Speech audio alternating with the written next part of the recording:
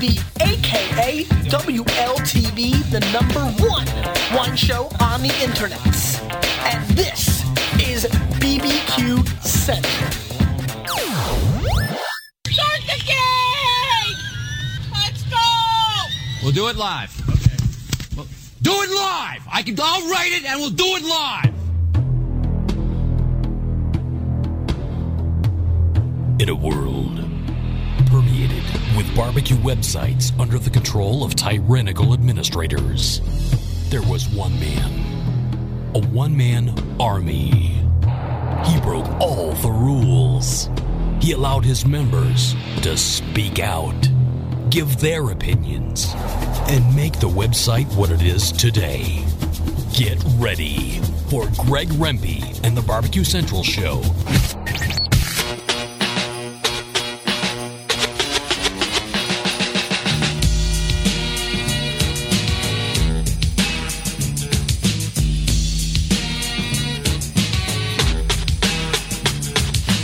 Live from Cleveland, Ohio, it's the Barbecue Central Show. All right, welcome to the Barbecue Central Show.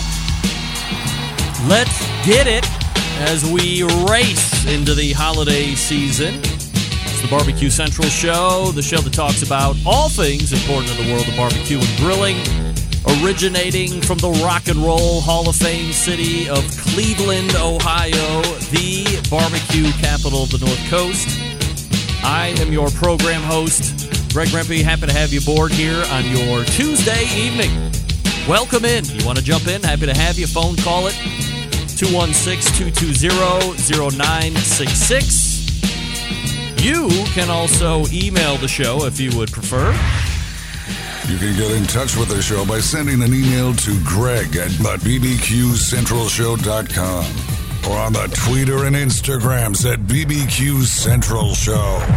Anything else you want to find out about the show can be found at the main website, which is thebbqcentralshow.com.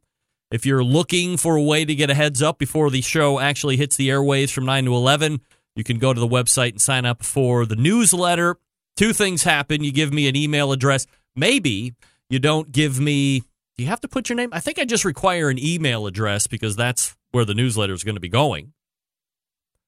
However, not only are you going to get that newsletter, which comes out just about 12 p.m. Eastern Time, after you sign up the first time, you should get a follow-up email from me automatically generated that gives my homemade barbecue sauce recipe. So if you have signed up recently and you've noticed that you haven't gotten that barbecue sauce recipe, check your spam first.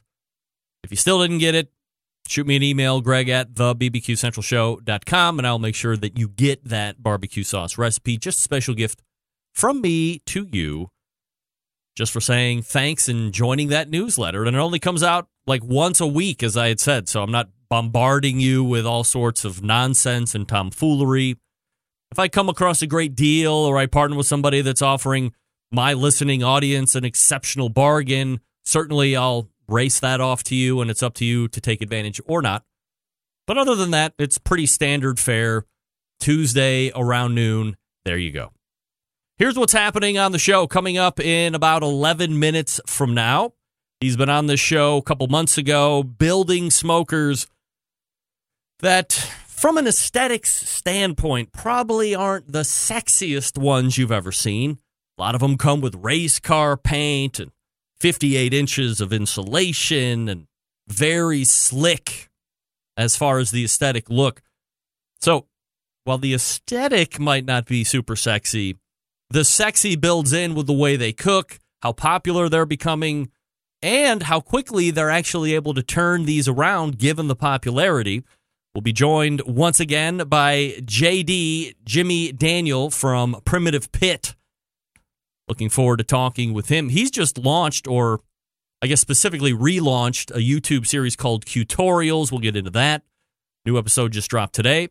We'll also talk a little bit more in-depth about the cookers. We planned to get into that the last time he was on. We didn't really get too far into it this time.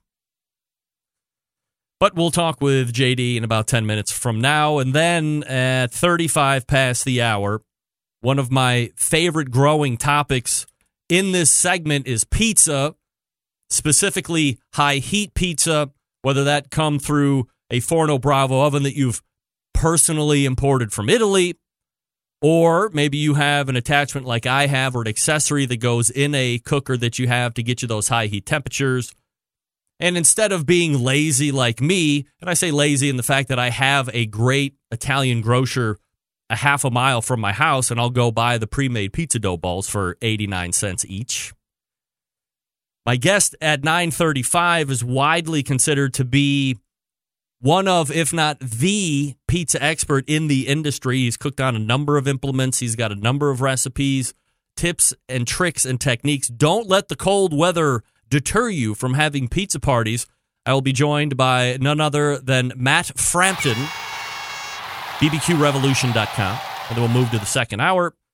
And it is the fourth Tuesday of the month, so you know we're going to refire the embedded correspondence segment. We will find gentlemen from Texas, that being Doug Scheiding, Steve Ray from Tennessee, Dave Huff from Oklahoma, and sitting in on a special night, John Solberg from Michigan, who will be talking about a specific item that I'm very excited about. So we'll have 4 to start. John might drop off in the end, but there will be 4 embedded correspondents and myself this evening. So that's your lineup for tonight's 120 minutes of live fire talk and cooking. JD, Jimmy Daniel in the first segment.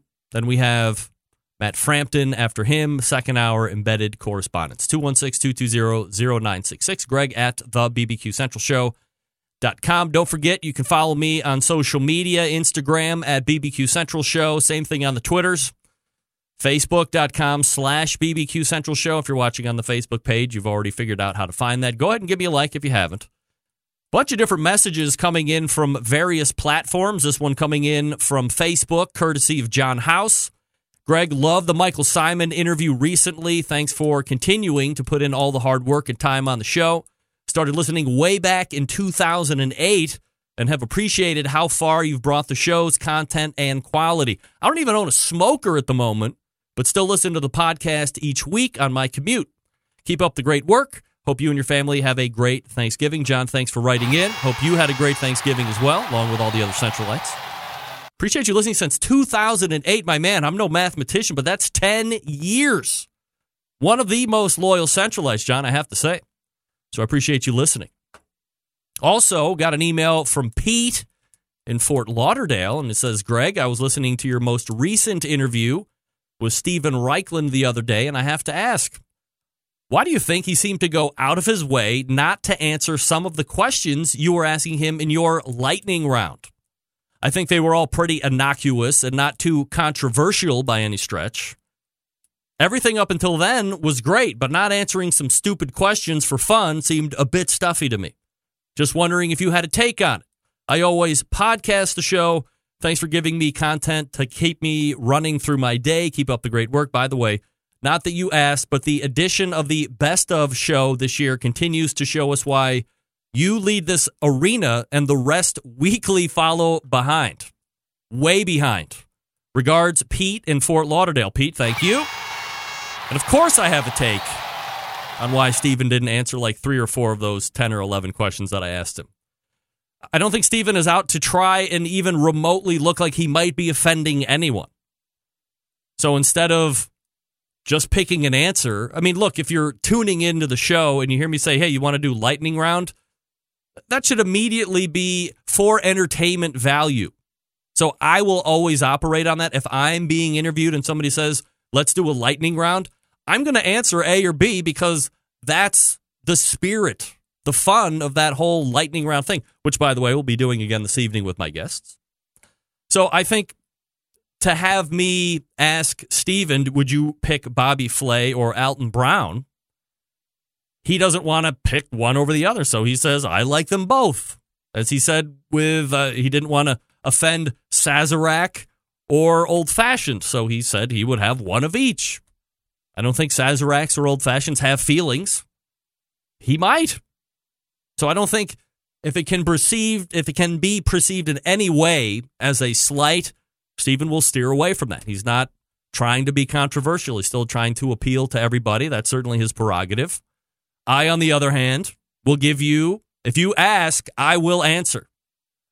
Keep that in mind in real life. If you ask me a question, I will give you an answer. It might not be the answer you're looking for, but don't ask me if you don't want an answer. Final email coming in from Nate in Kennesaw, Georgia. Nate, I used to work for a company that was based out of Kennesaw, Georgia, and they tried to screw me out of money, if you can believe it or not. Greg, loved your interview with Melissa Riome, the grill mama, last week. She was very gracious with her time and even more generous with her knowledge, especially when it came to the social media stuff. Just getting into Instagram myself recently, it was great to hear her speak on the best practices of growing an engaged and loyal following base. Too bad she had to work on Thanksgiving. I'm glad we have folks like her in our healthcare system. Thanks for the great show. Regards, Nate. Nate, thank you. A lot of people jumping in over the past week. Happy to see it. You can leave me a message in various ways. You can bet that most likely they will show up in the beginning of this show or in the second hour of this show. Thanks, Nate. Thanks, Pete. And thanks, John House, for writing it. Jimmy Daniel coming up out of the break. Let me talk to you quickly first about Big Papa Smokers, the #1 online shop for all things barbecue. Their curated selection of only the best outdoor cooking and grilling supplies get you on the path to better barbecue results in no time. Everything at BigPapaSmokers.com has been Pitmaster approved by Sterling Big Papa Ball himself, like those championship rubs and seasonings. Popular flavors like Sweet Money, Cattle Prod, Cash Cow, all proven winners on the competition circuit and in my backyard. Big Papa Smokers offers 13 perfectly balanced flavors that will transform ordinary meals into extraordinary. Whether you're cooking to impress the judges or your friends and family, Big Papa Smokers' award-winning rubs and seasonings just don't disappoint. You can also pair them up with Simply Marvelous barbecue rubs, and now you are using what's called the West Coast offense, however you see fit. They also are the proud owners of Granny's Barbecue Sauce. Looking for a new go-to barbecue sauce that pleases everyone? Granny's traditional yet powerful flavors remind us why we fell in love with barbecue in the first place. Find Granny's Barbecue Sauce and other top-rated barbecue sauces at BigPapaSmokers.com. And aside from those rubs and sauces, Big Papa's also offers the very best pellet, charcoal, and wood cookers available today. If you're looking for a versatile smoker that's easy to use, check out the Mac 2-Star General Pellet Grill. Big Papa Smokers is the exclusive Mac dealer and even offers special packages. Nobody else doing that. Not a fan of pellets? Fine. Take a look at the Old Hickory Ace BP, the only charcoal smoker that Big Papa trusts on his competition trailer. And if you're a backyard enthusiast like me looking for a durable and versatile grill that will last forever, the M Grill from Texas is just what you need. They're built like tanks. Not sure what kind of grill you need? Here's the truth. You really can't go wrong with any of those cookers featured on BigPapaSmokers.com website. They have something for every kind of backyard cook and budget. So here's the deal. Boost your barbecue skills with the help of Big Papa Smokers, the #1 online barbecue store. Call them toll-free with questions. 877-828-0727. Say it with me. 877-828-0727. Or shop their website, BigPapaSmokers.com. That's BigPoppa Smokers.com. We are back with Primitive Pits. Stick around. I'll be right back.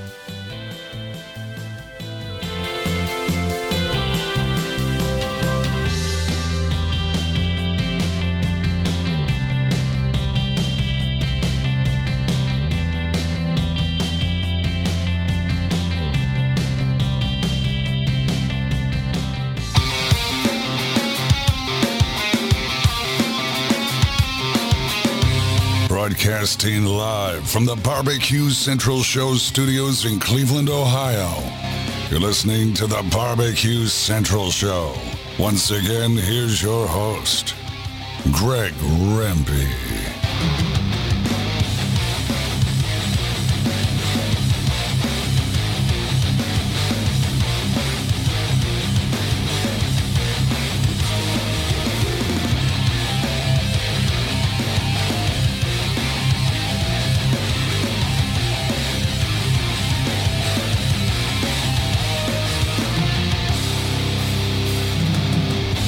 Welcome back. This portion of the show being brought to you by Butcher Barbecue, makers of award-winning rubs, sauces, spices, injections, grilling oils. All the Butcher Barbecue products tested on the competition circuit as well as in the backyard. You can check out butcherbbq.com to stock up now. Always trust your butcher. All right. My first guest tonight, going to pick up this conversation. Has anyone noticed that some of the most popular offsets are Texas-style offsets? My next guest falls into that arena, but think their cookers are pretty damn sexy, too. I know I do, so let's head to the Traeger Grills hotline. And welcome back, friend of the show. And hopefully we hear him this time right out of the gate. Can you hear me? I can. JD is in. JD, how are you, buddy? What's going on to all the Centralites? We are excited to have you back in, JD. So, let's put the pit stuff on hold just for a second and talk about something. I want to say it's new, right? But I mean, it's kind of new to us. That's right. Of course, that's like the best thing. That's why I have my show for the last number of years. You have a quote unquote new show on YouTube called Q-Torials. And I say quote unquote new show because it was actually something a number of years back that you already did, and now you're refiring a pretty successful idea. So I guess first and foremost, tell me a little bit about that original concept and when it started, why it went away, and why you've brought it back. Well, I have a real early history with YouTube because of my music business past. We broadcast some of the first concerts and put some of the first concerts on YouTube. And I've had this infatuation with carrying cameras around for 20 years. And my wife will tell you it's partly annoying, and she's grateful that I've got them. So we started doing this version of Q-Torials in 06 till roughly the end of 09. And it was more of alcohol-induced backyard barbecue. It didn't have any kind of structure, and it was really just a bunch of good friends. And we didn't do it very consistently, but we had a lot of fun. And we pulled it off. I pulled it off based upon being in the rental business. I didn't want anybody to stumble upon some of these videos and think I was a total buffoon. But we ended up, that's just kind of bringing it back based upon just a passion for live fire cooking. And we have so much fun doing this, and we're going to do kind of the same thing, but more structured. How successful was that initial run of Q-Torials? I mean, I know it's hard to... In YouTube terms, for the success of it, when I pulled it off in 09, that's before content guys got paid. And by the way, I'm not doing this for... any payment. I'm just doing it because I love doing it, and I'm doing it just because it's a creative outlet. But that's before people got paid, and I was friends with a bunch of guys who were putting content out there, and I bet we had a couple videos that had 7-digit likes, 3 or 4 videos. There was one that was really popular that more funny than anything. And then, we had real good base of subscribers, but it was so inconsistent that, I'm surprised that anybody really watched it at the same time. I remember, a few times going, whoa, this is something real.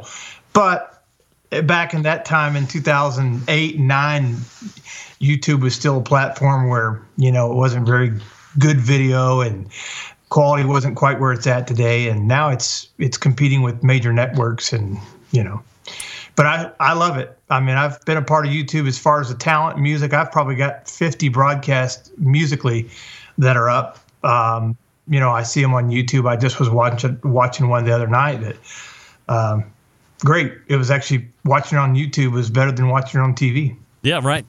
Primitive Pits joining me here on the show, Jimmy Daniel.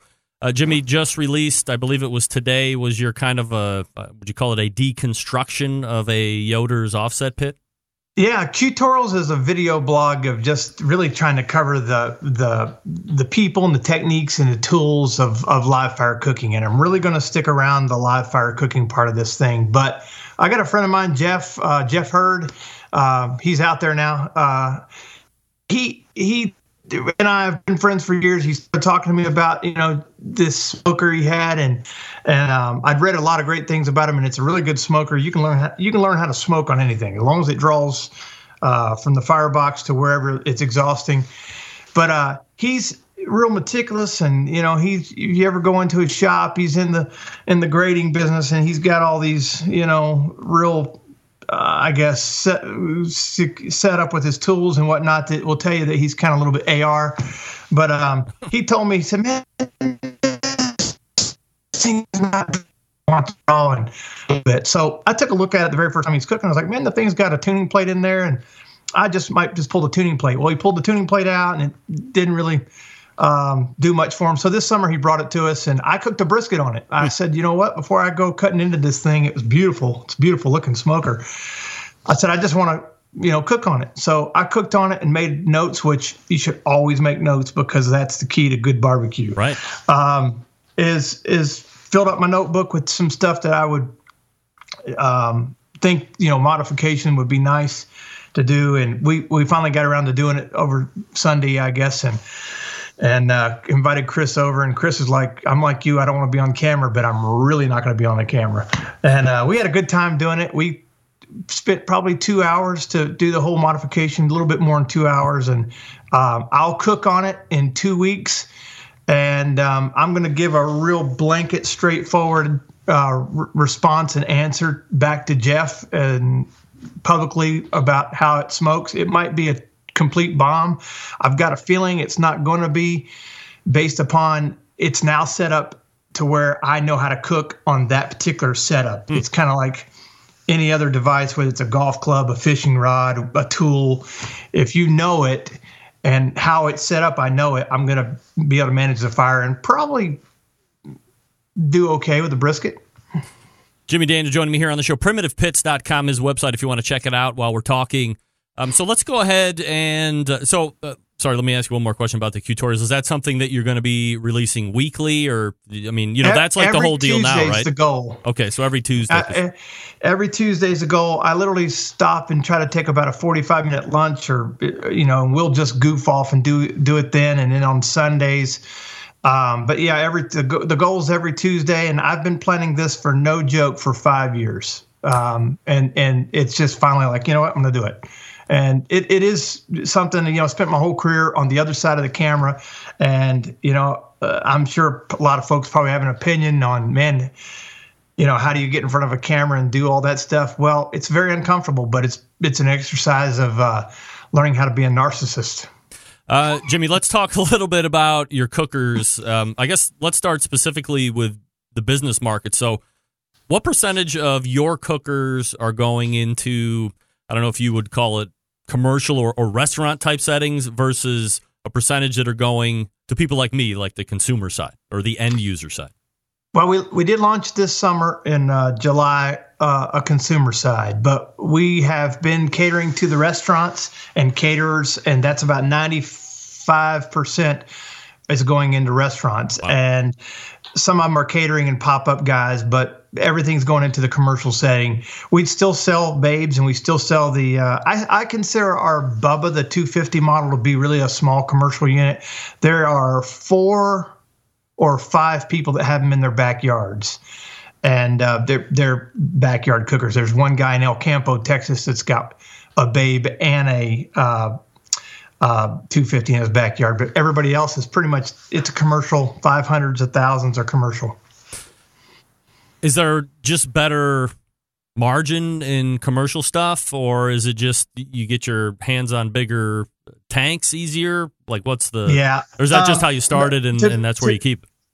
Well, to be candid, the Babe, for instance, I see guys out there that have a similar product. Millscale just launched a beautiful 94-gallon cooker, and Moberg probably doesn't get in that space because but with the price of steel, the tariffs, there's no money in those little guys. Yep. We do them for passion. We do them to kind of get our name out there. It's hard. When we launched them, we built 20 some of them, 30 some, 40 some total with both units. But I got to be honest, the commercials have a little bit better profit margin, but we sell our smokers for so cheap that, and I mean, go get prices and come back to us. But we're passionate about putting people in the business, but we just really know that if the price of steel goes up or we get another crazy tariff or anything happens, it's tough. It's slim pickings, but we do make better on the 1,000 and the 500 gallons. The 1,000, there's some margin, and there's no margin if we spent 2 weeks to build it, but we've got a process to build them relatively quick. Jimmy, let's talk a little bit about the evenness of the cooker, because I think that's what people maybe don't take into account, especially the novice. They'll go into a big box store, they'll see a char griller, which looks like an offset, but it's drafty, it's very thin, it doesn't hold temperature very well, and it all of a sudden becomes quite a chore just to maintain some kind of temperature. Or you have to do all these crazy modifications that you have to find on the internet, and you sink another couple $100 to make it cook somewhat mediocre. How do you guys build yours, and what are you doing, I don't know if you'd call it from an engineering standpoint or just from a knowledge standpoint, in order to make it cook so even from left to right and front to back?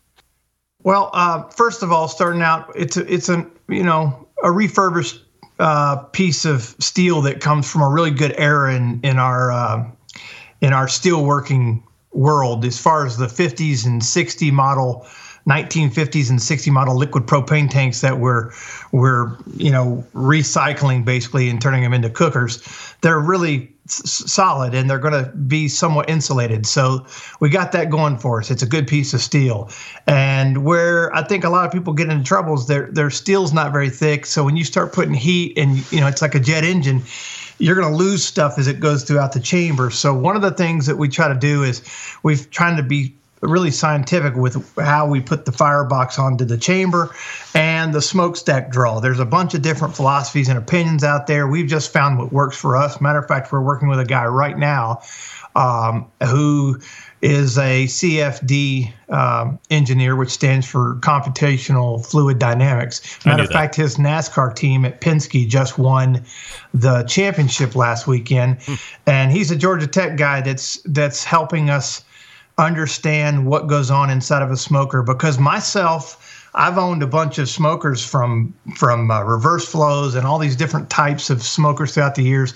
And if it looked cool, and if I thought it was going to do something great to the meat, then I bought into just the idea of, it's going to, my Weber, whatever's going to be great. Right. Oklahoma Joe, it's great. But I really never got to see the science of it until the last few years, where you start seeing the CFD and it doesn't lie. It'll tell you where the hot spots are. And that evenness that you get across the grates that some of the Highline guys out there building 1,000 gallons and 500 gallons, it takes a lot of work. Some people fully insulate their firebox, which we've just built a few with fully insulated fireboxes. I'm not a personal fan of it, but my client wanted them, and we like the semi-insulated firebox because it breathes a little bit, and it helps it burn a little bit more even to reduce some of the hot spots. But it's just really hyper detail. And, there are guys out there in their garages that are building cookers, and, you may not get it right the first time, but you're going to realize where the problems are if you cook a lot. So then you'll start making the modification, take notes. And, that's how we've gotten to where we're burning plus or minus 3 or 4 degrees across a 12-foot grate. Jimmy, let's talk a little bit about building a fire and then maintaining a fire, especially in offsets. I think that's where a lot of struggle can come in. Even if you have, I have a Lang 36-inch patio, and I think after looking at a Moberg and looking at yours, the firebox is undersized. It might be that grate that's in there. I probably should rip that out and build fire on the floor because I lose coals. There's some things that make the task a little bit more of a pain, I guess, than a privilege. So, what's your thoughts on fire, and how do you build it in your cookers? Well, I always approached it with just kind of a minimalist mentality. My dad actually taught me to build a fire, and he always said, man, start out small and grow your fire small, and you'll end up with a really even cook. And, of course, I knew it all. In my 20s and 30s, I would be the guy that literally would throw twigs and sticks and throw a few logs and hit it with lighter fluid and just all the things that ruin barbecue. So really, I think the process that gets your smoker pre-seasoned and ready for meat is just really starting out with shavings. I take a chop saw and make little 1x1 splits and whatever I'm using, white oak, post oak, whatever I'm using. I make some splits. I carve out a little bit of wood and just kind of primitively, no pun intended, build me a fire and then introduce a log. And then once I get the logs going, one of the crucial things is I will really work on a coal bed, sometimes for an hour and a half. So I'll build a coal bed and get a really good coal bed. So then when I have wood maybe on top of my fire, plus by dry air, it ignites immediately. That's, I think, real crucial for any of the guys that you go down in Central Texas, or any of these guys that are cooking in Carolinas, wherever. That's kind of I guess it's somewhat of a cheater to get your fire going really good with the coal bed, because then everything ignites pretty easy. Yeah, except for wet wood. Do you build the fire off to the side, or yours are like a rounded firebox versus a square? So do you lean them up against one side or the other, or do you just build it right in the middle? No, I built it right in the middle. That arch, I just did this video blog, the vlog today in Q-Torals, and I think I mentioned it about that Yoder. The rounded bottom, if you take the logs and you put the logs across the bridge of the rounded bottom, and then you cross perpendicular to the logs that are sitting there across the bottom, if that makes any sense. Once you get the fire going, you get oxygen and airflow up underneath those coal beds. And I like to use the rounded part of the firebox to kind of stage and hold up the firewood. The coals will eventually fill in there, and you can take out the dead coals and sweep them out into I got a big, huge dustpan, and I'll just I'll brush them into that and try to keep just the good active coals there. Looking at the clock here, we got about like 2.5 minutes. So do we want to talk about beef tallow seasoning, or do we want to save that for a different time? You know what? I can go through it real quick. I'm going to do a video blog. I'm sorry this is a plug for Q-Torals, but I'm going to do a vlog here with this tallow that we'll render down. I've done this before, and we'll render it down, and I'll put it in a spray bottle, the lighter tallow, and that's a great way to season a smoker, especially if you've cleaned one. Even if you've got one and you pressure wash it off, you get it clean, you can use a lot of the Pam oil, all this peanut oil, whatever. Yep. But that tallow is in the connective tissue, the beef fat. Brendan Lamb is teaching me some new stuff also about that down in Texas, about how to get that really good season on your grates and even inside of the smoker, all the firebox to the smokestack. You want to do lightning round? Well, after what I heard just a minute ago, I better do it. You're damn right. You're damn right. Now give me answers and don't pussyfoot around it, for crying out loud. I won't. All right, here we go. Let me. Where'd I just had it here? Hold on one second. Hold on. Yeah, here we go. Gotta have the right music for lightning round. Okay. Crying out loud, All right, here we go. Domino's or Papa John's? Papa John's. I agree with that. Pepperoni or sausage? Ooh, sausage. Breakfast or dinner? Dinner. Podcasts or radio? Podcast. The truth or another's feelings? I'm a truth guy. Spatchcock or beer can? Chicken? Beer can. Really?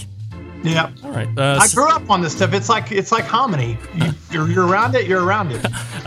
Sazerac or old fashioned? Old fashioned. I have not had one person say Sazerac, and that was my favorite drink right before I started not drinking anymore. But I really got into them. All right. Brisket or beef ribs?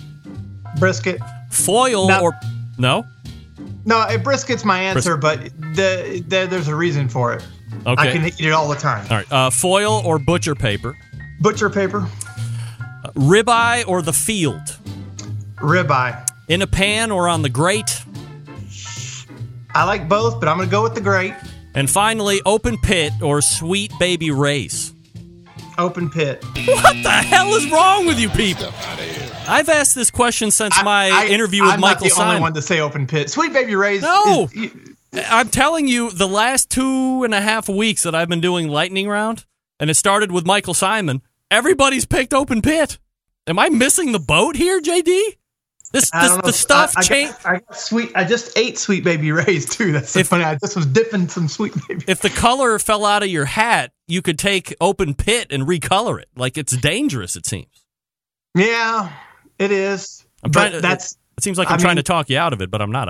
I'm surprised that many people are Open Pit fans. Yeah, I am. You can find tutorials on YouTube, or what's the best way to find that? Yeah, tutorials, Instagram. I think the Instagram's that the tutorials, and Twitter's at tutorials, and it's hopefully a tutorial of some type. I hope it doesn't end up being a silly like today's, but we have fun. All right. Well, you can find everything you need. PrimitivePits.com is the website if you're looking for a commercial cooker or something in the backyard. They're doing those too. It's JD, Jimmy Daniel. Jimmy, always appreciate the time, man. Thanks so much. Man, thank you so much. Appreciate it. You got it. There he is. Mr. Primitive Pit right there. All guests appear via the Traeger Grills hotline. The commercial aspect, how they're able to get their cookers to go, he said plus or minus 3 or 4 degrees from left, right on 12 feet of grate. John, I'm just seeing your biscuit test question. I apologize. I'll send him an email, though. I bet he buys into that. I bet they test that. Matt Frampton and pizza coming up out of the break. I want to talk to you quickly about Cook Shack. They manufacture smoker ovens for barbecue lovers with any amount of experience, whether you backyard barbecue or you do it on the competition circuit or in a 5-star dining facility. Cook Shack has the unit that will do the job. And with a full line of barbecue sauces, spices, pellets, and wood chunks, it's the perfect one-stop shop. Cook Shack strives to be your barbecue resource center by offering cooking classes, online recipes, how-to videos, 2 blogs, smoke and grilling 101s, and a video cooking classroom. You can check out their website at cookshack.com or follow them on these social media platforms. How about Instagram or Facebook, YouTube, Twitter, Pinterest, even Google+. Get advice and share your passion for barbecue on their world-class barbecue forum. Cook Shack pellet-fired smokers are the choice of champions because they were designed by a champion, Ed Fast Eddie Moore, and the FEC 100. PG 1000, always customer favorites. The PG 1000 can double as a smoker and a grill. You can do it low and slow. You can do it hot and fast. In essence, the pellet grill line gives you the most for your money. Now, if you don't like pellet cookers, that's fine. Maybe you like electric. Well, did you know that Cook Shack makes the most popular, #1 rated electric smoker in the industry? They do. High quality means high durability and versatility. Anything you can cook in your oven, you can make in a Cook Shack. Passion and dedication drives Cook Shack's manufacturing, with quality always being at the forefront. Get the best in barbecue since 1962. Call 800-423-0698. That's 800-423-0698, or visit cookshack.com. Matt Frampton coming up. Stick around. We'll be right back.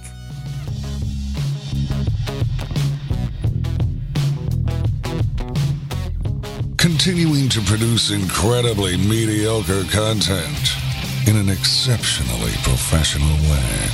You're listening and watching the Barbecue Central Show. Once again, here's your host, Greg Rempe.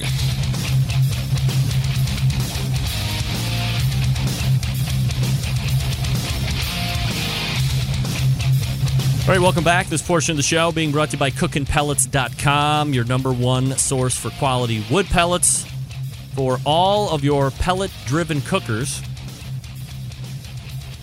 If you are interested in getting some of the best wood pellets that you can possibly get, you want to check out cookinpellets.com. If you would rather buy from one of those real big online stores, Amazon.com sells cookinpellets.com as well. I'm stalling because my Skype is not working this evening very well. Stalling out after each guest. So now I have to find Mr. Frampton. Let's go up to the search here. Type in his name because I know I had him saved in my favorites, but it's just not working right now. What can I tell you? All right, who doesn't love a good pizza? Pound for pound, pizza, my singular most favorite food on the face of the earth. Even the worst pizza, pretty damn good in my book. And a handful of months ago, Meathead and I talked about pizza on the grill, and that inspired this segment tonight. Joining me now is one of the foremost live fire pizza cooking authorities in the industry, and he happens to be a friend of this show as well. So we will race to the Traeger Grills hotline And welcome back, friend of the show, Matt Frampton. Matt, how are you, buddy? Matt. Oh. Reconnecting. Your connection is poor. What does that mean? All right, let's try this. Matt. Hey, Greg, how are you, sir? What's up? Oh, not much. Good to see you. Dude, what the hell? Why aren't you wearing the mask? See, I've got the mask back here on Mike Myers. I couldn't decide. Both hats, the red hat, the black hat, they both kind of made my face look pizza. Yeah. Well, that's how it is. It's a pizza segment, so, I mean, the shirt is off the chain. You got the hat in the back. Lots of different stuff happening, so, I mean, it's fun. And you're like the most pizza guy I know, I think. Man, it has really blown up since we started talking about it on the show. I don't know, it's been a long time. I know I've been on a few times, but it's been a number of years since the first time. It's getting huge. Matt, can I beg you to call in on the phone? Because I'm getting some kind of a hissing in the back, and it's going to make me blow my head off. But are we able to do that? Yeah, no problem, man. You have the hotline number? I'll get it from you here right now. All right, let me send it to you. All right. 216-220-0966. Gotcha. On the way. All right. There's just no way I am putting you people through that. There's just no way. I'm not doing it. Heidi ho, neighbor. Hey, how you doing, sir? Right. Sorry about that. Way better. Appreciate you doing that for me, Matt. Yeah, no problem. Good old Skype problems. Was pizza always your jam? And, so for the folks that don't know, like I was originally introduced to Matt Frampton through the team Hot Grill on Grill Action were you guys on television? Matt? Yeah, Hot Grill on Grill. Yeah, Grill on Grill Action. Yeah, were you guys on television at one point or no? Yeah, we were on Barbecue Pitmasters that's years right. ago. We started the team in 2005, and that was kind of where it all started. But now I kind of have a unquenchable thirst for pizza.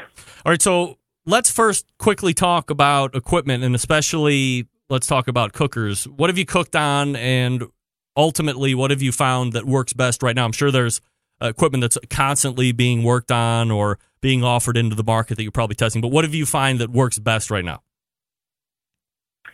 Yeah, you've really got a few choices, and you've got the grilling options, which you can do right on a gas grill or a charcoal grill right on the grate. You've got the pellet options like the Green Mountain Grill and the Uni. And then you've got a baking option, which you can use an egg or a Primo. I like to use my PK. So you go right on the grill? Yeah, for all of those. Now, I'm a real big fan of the higher temps, so 800 plus. Wow. And for those, I'll do either on my kettle pizza, which is an insert for the Weber 22. Mm-hmm. Or on the Green Mountain Grill pizza insert, and both of those you can get up into the 700, 800, even 900 range if you run it the right way. And with that, you get anywhere from 90 seconds to a little over 2-minute bake. All right, so I'll actually talk to you in a couple minutes about where you run temperatures at and all that, because I have my own questions, because I also have the Green Mountain Grill pizza oven insert. But let's talk now about accessory or ancillary items that you need in order to make a pizza cook successful. And these would, I guess, range anywhere from peels to graters to pizza cutters and things like this. I mean, obviously, it's probably somewhat like barbecue and competition barbecue, where gadgets all of a sudden outcost everything else that you get into when it comes to pizza making. But what are like the key things that you need to have? Yeah, you hit on most of them. It's too bad we couldn't do the Skype. I actually brought props for all this. Nice, of course. So for building a pizza, I like to build a pizza on a wood peel. You have a wood peel option, you have a metal peel option. Mm-hmm. And if you're going to build it on a peel, the wood is more forgiving to get the pizza slid on and off. So if you don't have a wood peel, you're going to be using a lot more cornmeal and flour to try and get it off, and that can be dangerous in and of itself. So should you have both? Off, you'd use a metal. I would highly recommend having both. Yeah. Okay. Yeah, because I just bought a metal one, and I shied away from the wood one because it didn't seem like. This is going to sound really stupid now that I'm going to say it out loud, but it didn't seem like the wood one was going to get underneath the pizza as well as the thin metal one or aluminum one. But I guess that's not the case as long as you like coat that leading edge with your cornmeal or whatever. Yeah, so I have out on my website and then on my YouTube channel, you can see how I kind of work different doughs. But what I'll do is I'll build it out on a counter and stretch. Well, I don't build pizza. I stretch the dough on a counter and then I slide it with my two hands onto the peel.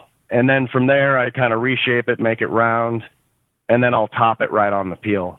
And you give that thing a shake every through the process. So I'll get the dough onto the wood peel, give it a little shake to make sure it's sliding around, add some sauce, do the same thing, top it, do the same thing, and then I can usually get that pizza to sit there for a long time and not stick.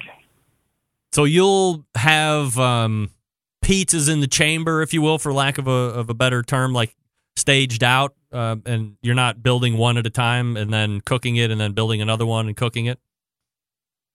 Yeah, the last couple of years I've staged it out. I mean, my parties and get-togethers and such have gotten bigger and bigger, and so I actually bought a pizza rack locally, but you can get it from the Webstront store online. I think it's webstrontstore.com. It's like $25, and it'll hold 50 pizzas stacked vertically. Wow! And the peels fit right in there, and so I'll get all my dough out at once. Let it rise for a couple hours, and then I stage the dough on peels, and then I build it. And as you know, when they cook in 90 seconds to 2 minutes, you can have 15 pizzas sitting there ready to go, and not worry too much about anything spoiling or whatever. When we talk about ingredients, especially dough, and this is probably a segment all in itself, are you a fan of, like, for me, I have access to a really great Italian grocer a quarter mile from my house. They make pizza dough balls every day. They're fresh. They're 89 cents. I can get 2 pizzas to go in the Green Mountain Grill per ball. So it's 45 cents for dough for me, and then all the other stuff I'm going to put on top of it. I know you make your own dough. Is it a learning process? How much of a time taker is it in order to do it right? What are the entry-level make-your-own dough steps? Yeah, so first of all, I'm never going to judge anyone who eats any sort of pizza. Pizza is just awesome in general, but as far as dough is concerned, time. So similar to how smoke is an ingredient in barbecue, time is an ingredient in dough. So the longer dough has a chance to ferment and build its characteristics, it's actually bacteria and things that are working in there, you get more flavor out of it. So right now, when I make my dough, my favorite aging time is 5 days in a cold ferment in my fridge. Wow. And there is a major difference between a dough. Like I always say, 24 hours is good, 48 hours is better, 72 hours is really, really good. Right now I'm tinkering around with 5 days and I love it. It's like dry aging beef. It is. It's similar in nature. I mean, there's just things that are happening to that dough that can't happen without time. The yeast is kind of your structure and allowing those gases to build up and form within the gluten, and that the time that's happening in there while it's literally fermenting, just like a beer, and it just gets better and better. You can't get that in a store-bought dough.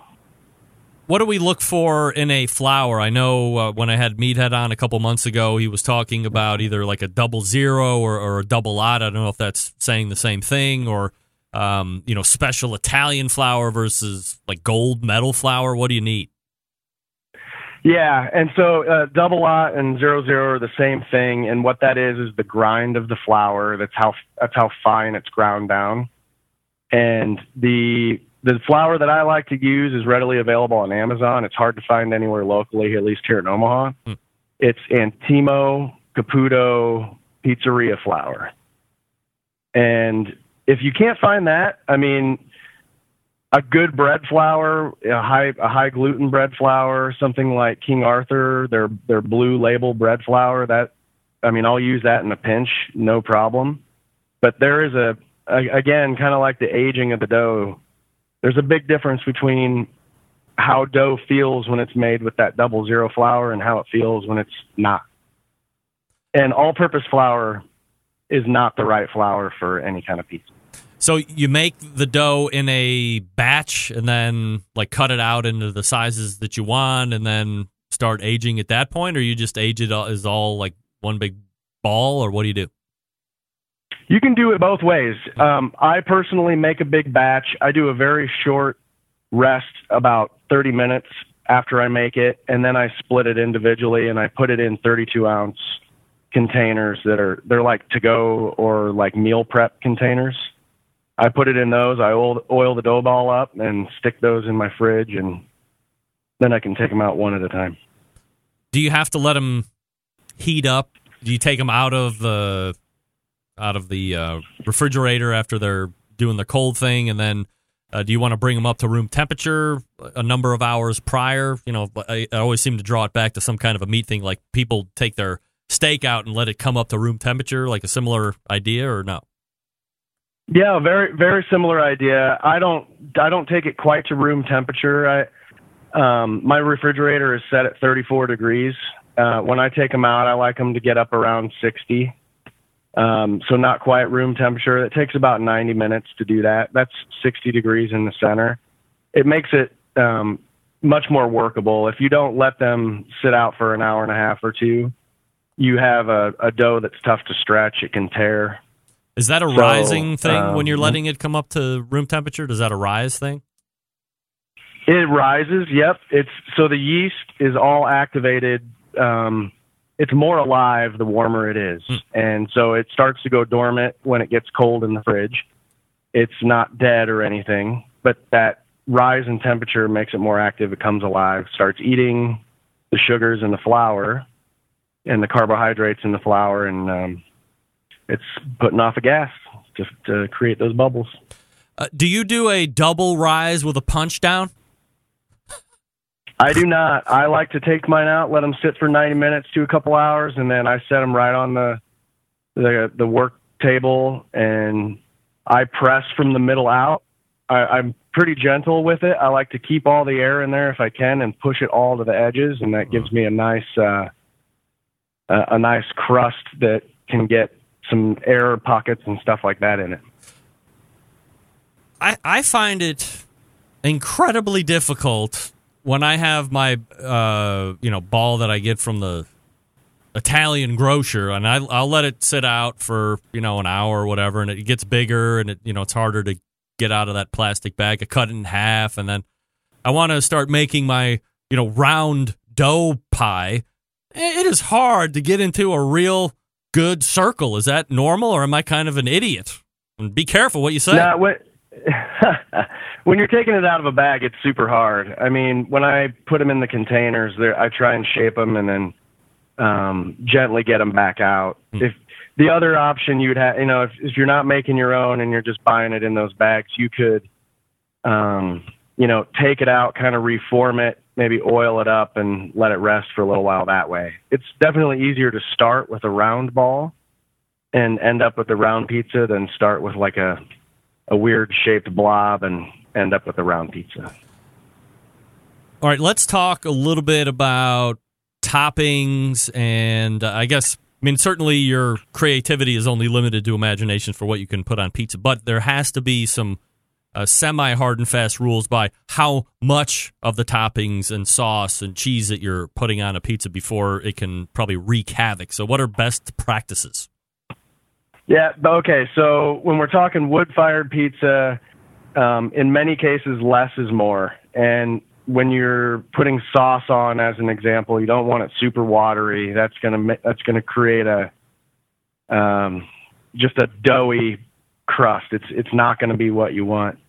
So very little sauce. And for me, my red sauce, I'm a big proponent of San Marzano tomatoes. You can get them Italian certified pretty easily at Walmart. They make the best tomato sauce on the planet. Once you eat them, you will never go back. So that's where I stand on the red tomatoes. And then the same with cheese. You see a lot of high-end pizzerias use whole milk mozzarella, and it's good, but it can get watery. So oftentimes I like to use a 50-50 blend of a part skim and whole milk just to create a little more structure in there. But again, not too much. So the big fresh mozz balls that I'm buying are potentially dangerous then if I'm just using that? Or do I want to set it out on a tray or ring it out? You're talking about the Bellino ones or whatever they are from the store. When I use that, I'll put that on paper towels and let it dry out for a little while just because it's so watery. That's just my experience. I recently discovered there is a brand. It's not available for retail, but if you know anyone with a distributor, the brand is Grande, and it's the best cheese on planet Earth. They have a 50-50 blend of provolone and part skim mozzarella. It's unbelievable. Really? And the melt's good. Yeah, it's super awesome. So it's Grande cheese. They're out of Wisconsin, of course, and really good. All right, let's touch base back on temperatures. And as you had mentioned, you like the higher temps.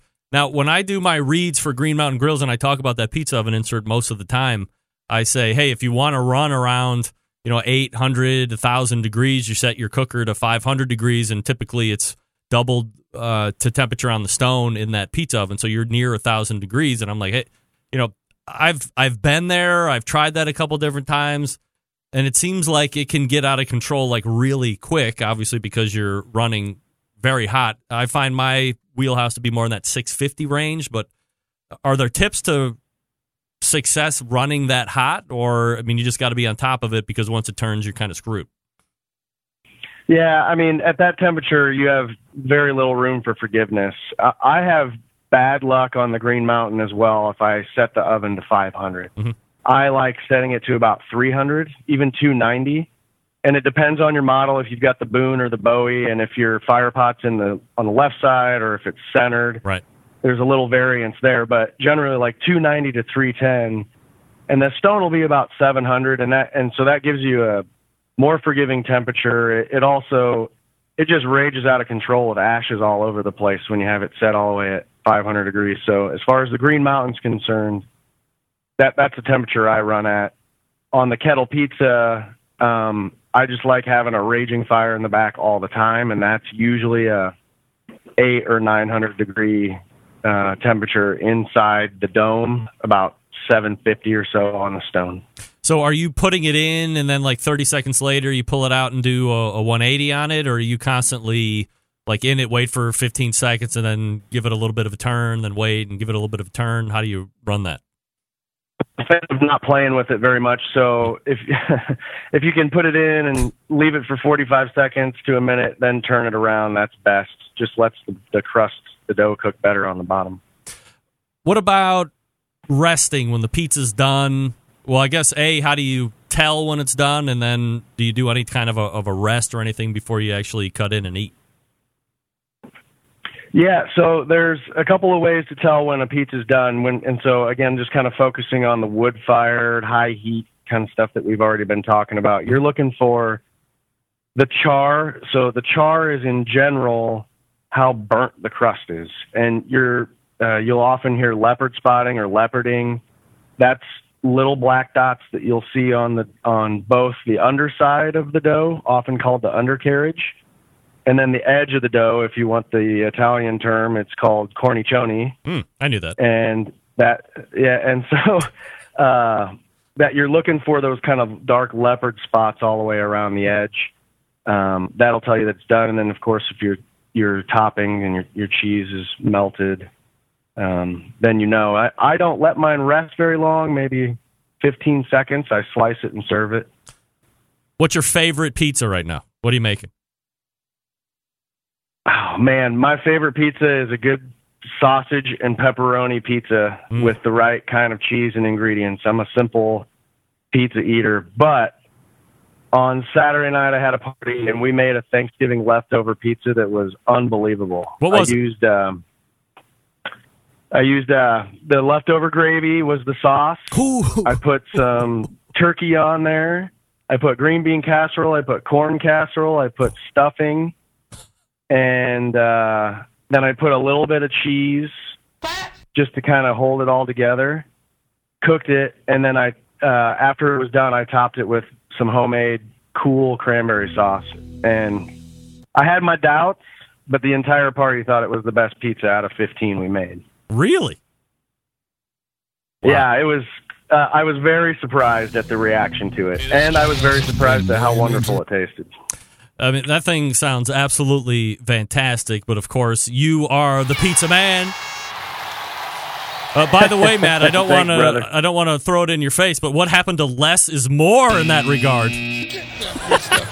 Yeah, that definitely was. I was fighting that one for a second. I wondered if I'd even get the thing off the oven, but it came out. Well, it sounds absolutely fantastic, no doubt. So where can people go if they have pizza questions or they want to get in contact with you for a little bit more expert guidance?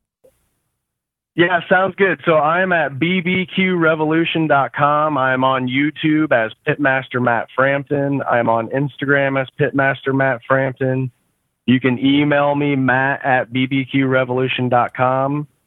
I'm teaching a class in February here in Omaha, Nebraska at Helping You Barbecue on Saturday, February 16th. It's an all-day hands-on class where I'm going to show you how I do everything, and then you're going to do it hands-on, get to cook, get to eat your own pizza, and I'll cook some of my own, and hope to do more of those. But email, Instagram, I'm on Twitter. All that. So any of those. All right. Well, on the show, he is my pizza expert, the official pizza expert of the Barbecue Central show. It's Matt Frampton from bbqrevolution.com. Matt, always appreciate the time, man. Thanks so much for doing it.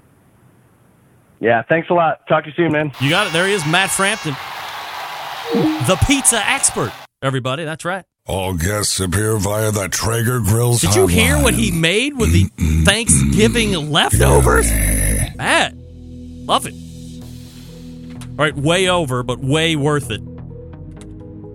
Let me talk to you quickly about the Barbecue Guru, longest-running sponsor of the show. You know, they've always believed that outdoor cooking should be easy, because it can be, especially with the Monolith Barbecue Guru Edition grill. The Monolith is the world's first temperature-controlled smoker with a built-in power draft fan. That means smarter control, greater freedom. With automatic temperature control, easily choose your cooking time and temperature, and let the Monolith do the work of a sous chef or a barbecue pit master with minimal effort. You now have oven-like precision at the grill, and you can serve the tastiest, juiciest meals each and every time. If you have a Barbecue Guru controller already and you buy a Monolith, you don't need to go buy a new controller. Take that controller, wire it to the fan, and you are off and running. If you have any questions, give them a call, 800-288-GURU. That's 800-288-GURU. Or you can visit the website, bbqguru.com. That's bbqguru.com. We're back to wrap the first hour. Stick around. I'll be right back.